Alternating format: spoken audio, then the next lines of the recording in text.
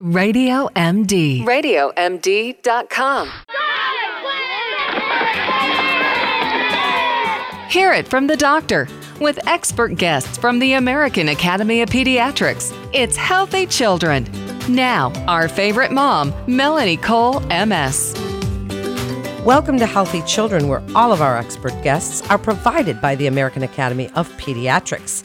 I'm Melanie Cole, and today we're talking about kinship care and foster care and adoption and recognizing relatives, members of tribes and clans, and non-related extended family members who provide round-the-clock protecting and nurturing for their younger family members. Joining me is Dr. Sarah Springer. She's a general pediatrician with Kids Plus Pediatrics. She's the medical director for Adoption Health Services of Western Pennsylvania and immediate past chair for the AAP's Council on Foster Care, Adoption, and Kinship Care. Welcome, Dr. Springer, to the show. I'd like you to start by giving us a little definition of kinship, because not a lot of people know exactly. We've heard of foster care, we've heard about adoption, but what is kinship? Okay, thank you very much for having me. Kinship care is care provided when a child is not able, for whatever reason, to live with their biologic parents, and care is provided by a relative, most commonly a grandparent, but maybe an aunt or an uncle, and may sometimes even be provided by a close family friend that is viewed like family by the child. Okay, well, that was good explanation. So, there are different types of kinship care. Yes, you just mentioned a few of the people that could be involved. What are the different types of care available? Correct. So the most common type of kinship care is what we refer to as informal kinship care. And this is really when there's a voluntary placement by the parents of their child into the care of a relative or a close family friend. Commonly, things when a parent's away, for example, on a military deployment, or when a parent is leaving town for an extended period of time for work or educational training. And millions of children spend time this way living with relatives every year.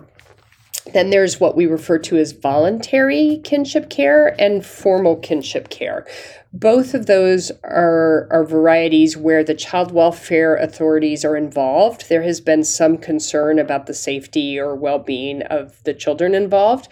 In voluntary care, what happens is the child welfare agencies determine that there is some safety concern, but relatively less severe and less worrisome concerns. And when a parent can voluntarily agree to allow a kin provider to step in and care for the children short term, while the parent works on whatever their issues are, whatever struggles they're having that are preventing them from doing everything they need to do for the child.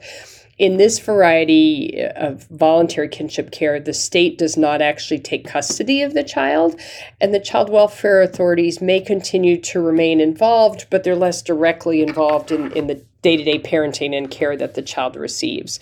If there are more significant concerns, or if a parent who's struggling to care for their child will not voluntarily agree to a kinship placement, then a child enters into a formal kinship care agreement.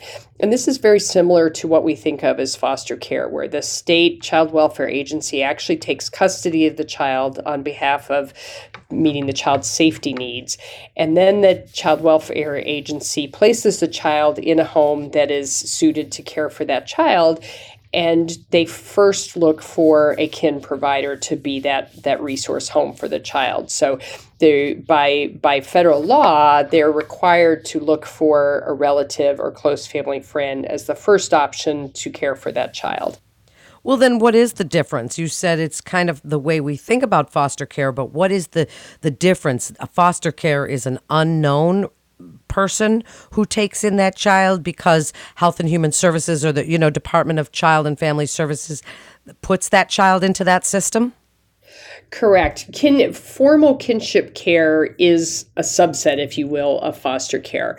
That is a situation where the child welfare agencies have deemed that there is a significant safety risk for the child and that the biologic parent or parents are not able at the moment to care for the child and keep that child safe. So the state is stepping in to provide for that child's safety. The state takes legal custody of the child and has the legal authority to make decisions for that child, so medical decisions, educational decisions, and where that child is living. When the state takes that custody of the child and they're looking for a home and a place for that child to live while the biologic parent works on whatever they need to work on with their struggles, then when the state finds a family that is a relative or a close family friend, that's what we refer to as kinship care. If the state is unable to find a relative or close family friend who is physically and emotionally, psychologically capable, or there simply isn't one, then that child is placed in a non-relative foster care setting.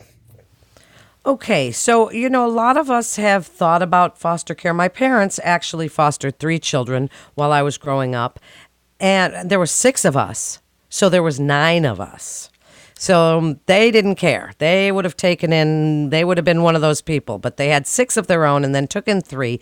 So I'd like you to speak about what's involved in fostering a child or in kinship care.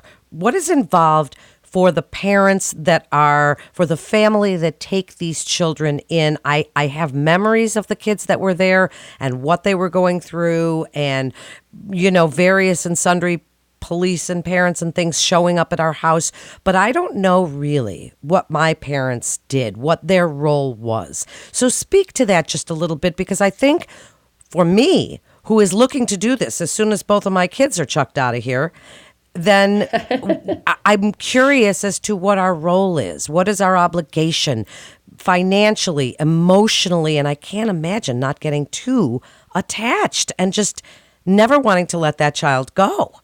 The foster parent's job, whether they're related to the child or not, is to provide parental care, so everything a parent does, until the child's parents are able to care for them again.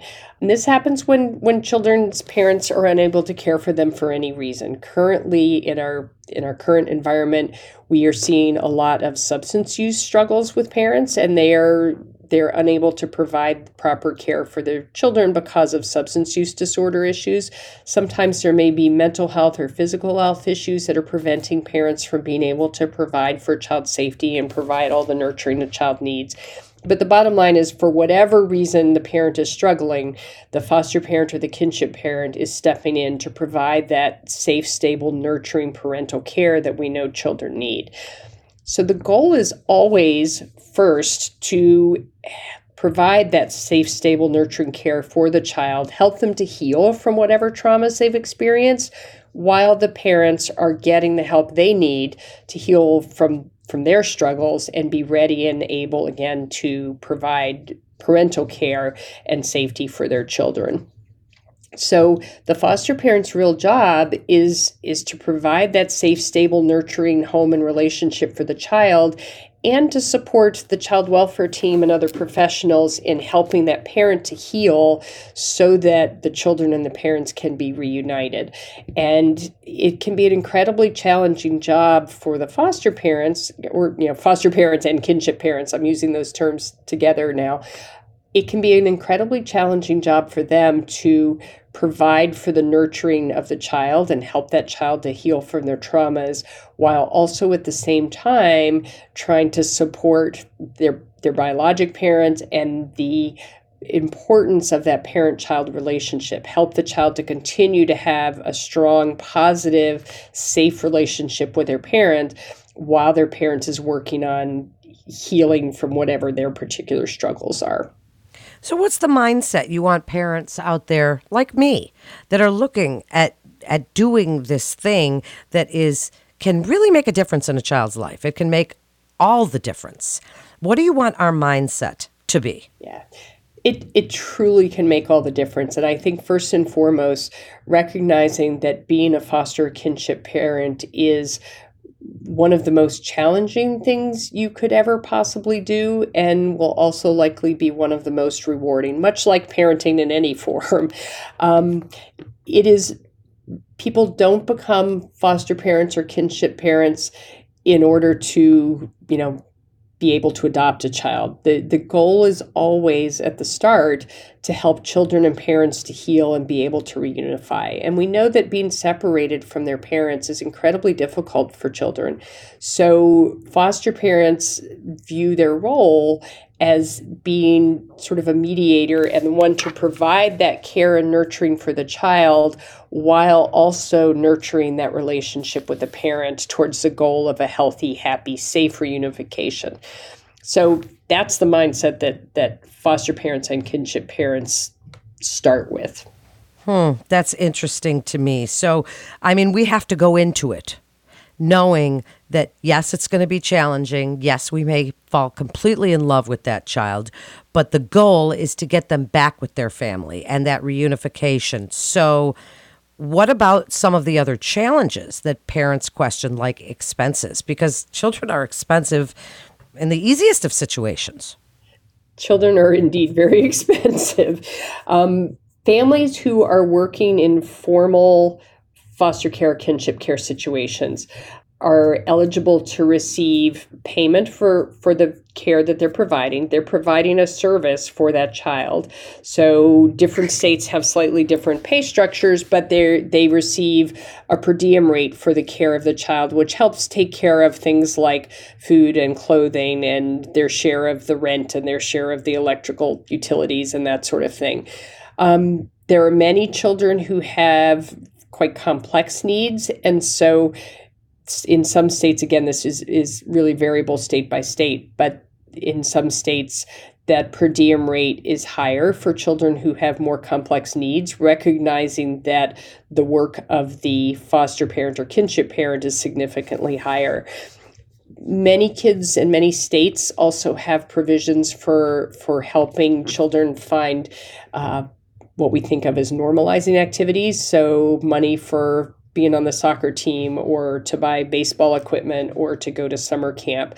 So there are various different programs available that help pay for those services for children so that the foster parents themselves are not having to pay for that.